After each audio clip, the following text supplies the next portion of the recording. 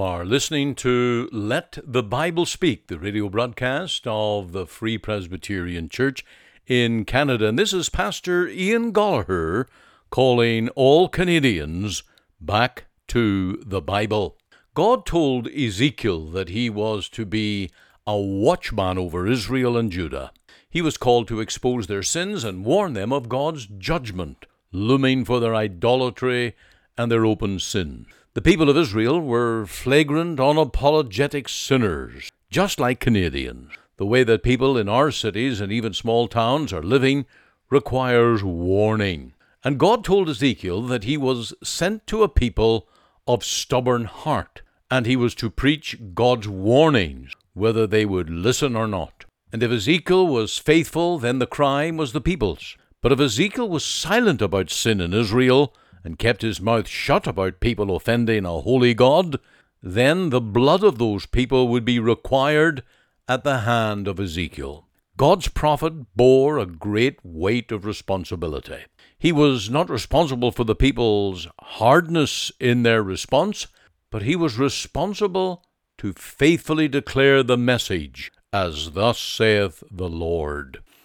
Every gospel preacher sent by God is called to blast the alarm of danger to souls. They're heading on the broad path to destruction and to suffer God's wrath for eternity. That people include all who have been born into sin and have followed their own sinful natures to walk in open rebellion to God and His Word. Woe unto that people who have thrown out the Bible, seeking license to sin all the more.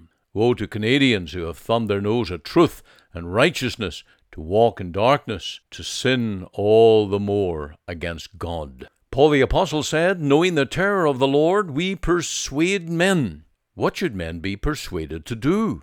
First, see that God is holy. He says, to all men, be ye holy, for I am holy.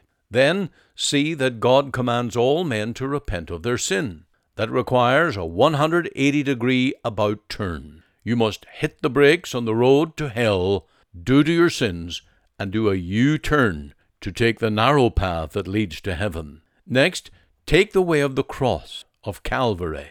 Jesus died for sinners on that cross. The cross was God's plan to reconcile even you to Himself. By punishing His own Son, the perfect man in your place, all of God's wrath has fallen on the Lord Jesus, the wrath that was due to you. Ezekiel became a faithful prophet. In chapter 31, he delivered God's warning faithfully.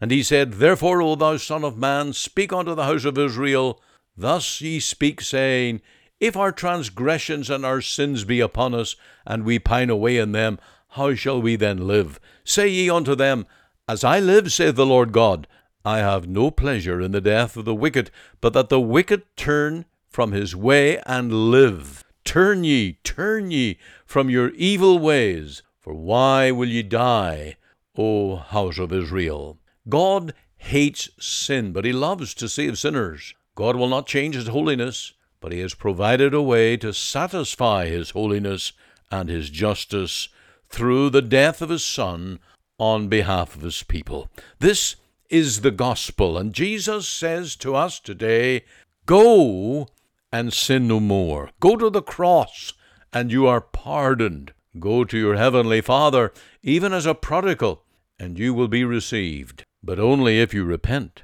and only if you trust in His Son for salvation.